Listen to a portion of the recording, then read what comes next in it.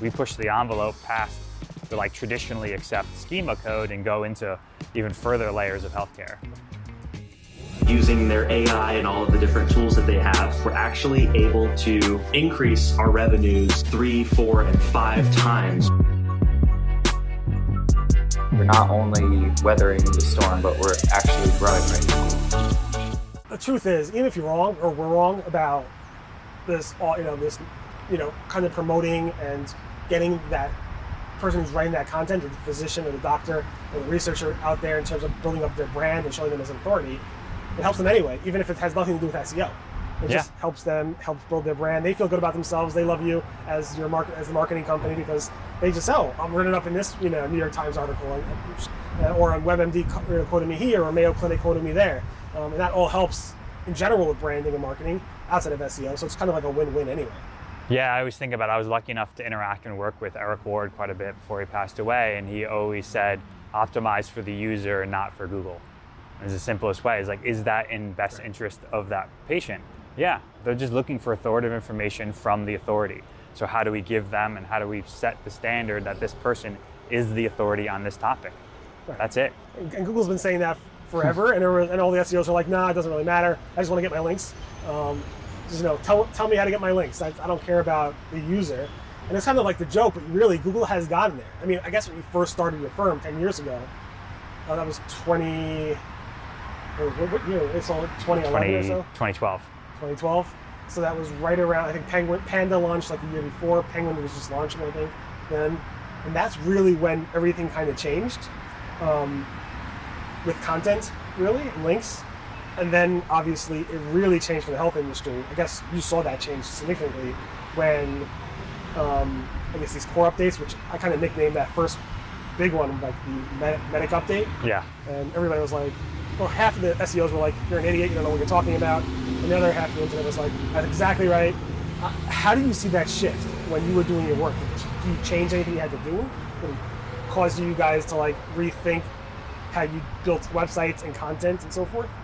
I think the biggest thing we saw was that what we were talking about with local search, where most of our clients fared well, but we had a few that ranked really well nationally for non-localized search, and they lost a lot of that because they might have been a single location practice. So why would they be ranking for something on the West Coast when they don't even have a physical business over there? So, but they did increase in inquiries. So it's funny to think about that we had to really refocus on what were those high intent searches when patient generation was kind of their key focus. And then I think the other side is just like, is that charge of authorship, where we didn't think about it almost like a media brand back then. Even we have some single doctor practices that we treat the same way, that we really think of them as like a media brand. It's like every piece of content and information, they're an author behind, and how do we show that and prove that they're authority on that particular topic?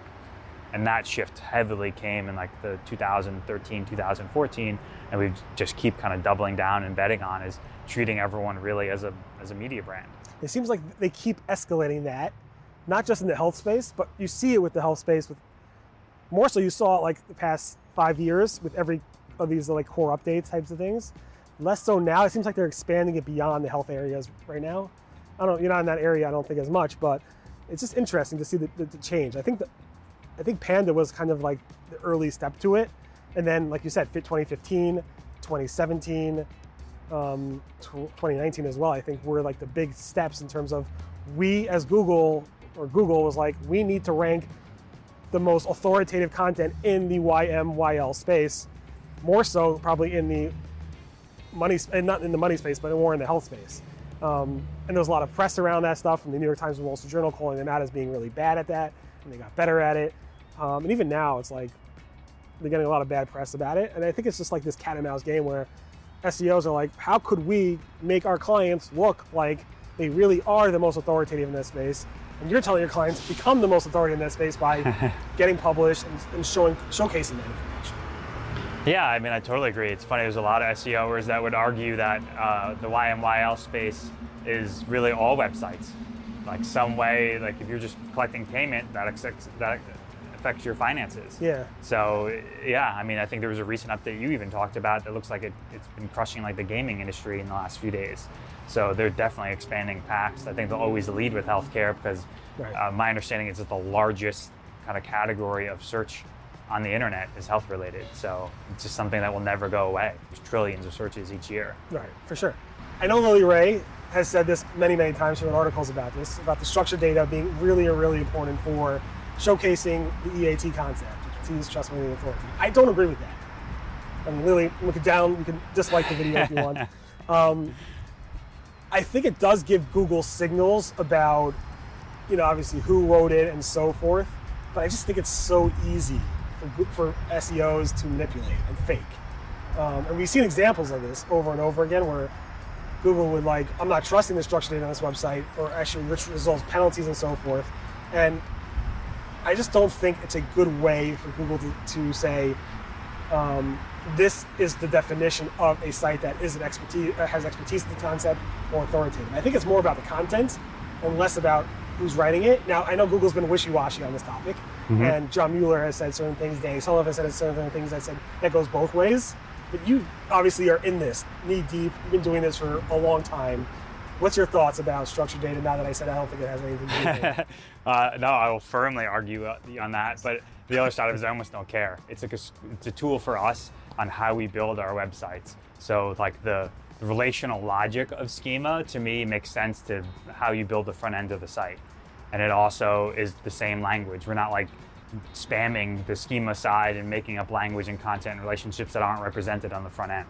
So, but I would argue for us and how I'm justifying it is every time we release a different update or a Schema feature, we're always making some notation.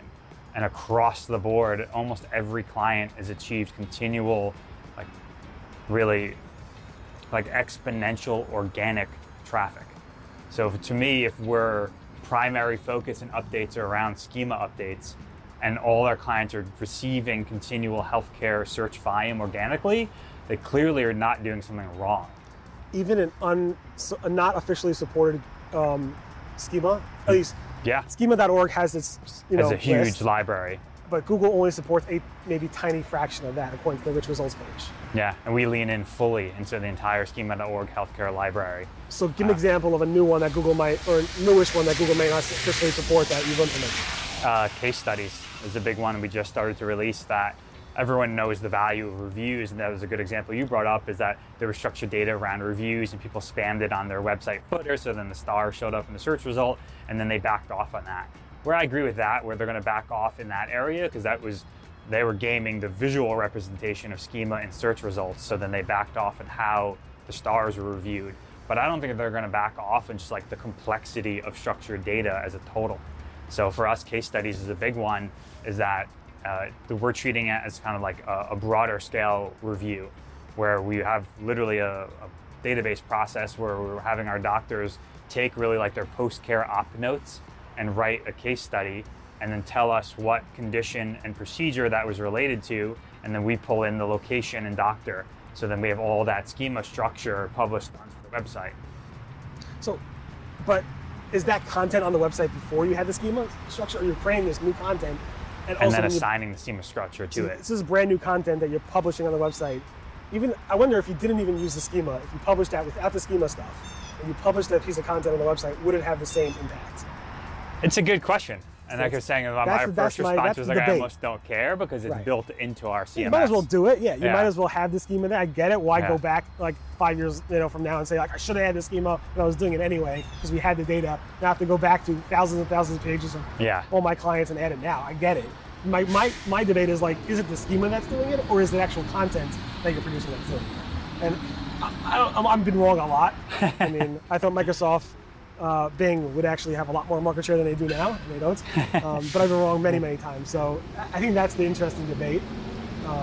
Again, the way I validate, one of the biggest ones we use is kind of an also known as Schema. So there'll be a primary, septal perforation is a good example. That's the clinical diagnosis. Right. But then we have other clinical names of what it could be called. So we're feeding that data back to, and it's almost like a recursive loop, with they're showing us as numbers increase of what are the organic search terms for that. We're then identifying the other medical terms and telling them, hey, these are actually the same thing, just said in a different way. And they're probably smart enough to know that, but we're almost validating the work back to them. Right. So as we keep ranking for more terms for that condition, to me, that's just another validation that the schema is working. Right. But it's so, with SEO, it's just so hard to know. That's why, because one is, you're putting in the schema, which is not visible to users. Two is you're probably putting it on the page, visible to users. And three is Google, even if you don't put it on the page, Google probably knows that this term is related to that term, is related to that term, which they're using a lot of AI for anyway, to figure that out, or just basic, keyword mapping to know it. Yeah, Google's been getting much better I at could that. argue like the dark war room argument that they're just down there going, well, let's just create the barrier higher so we do something instead of just letting them keep stuffing keyword content. Yeah, you never know, and yeah, 100%.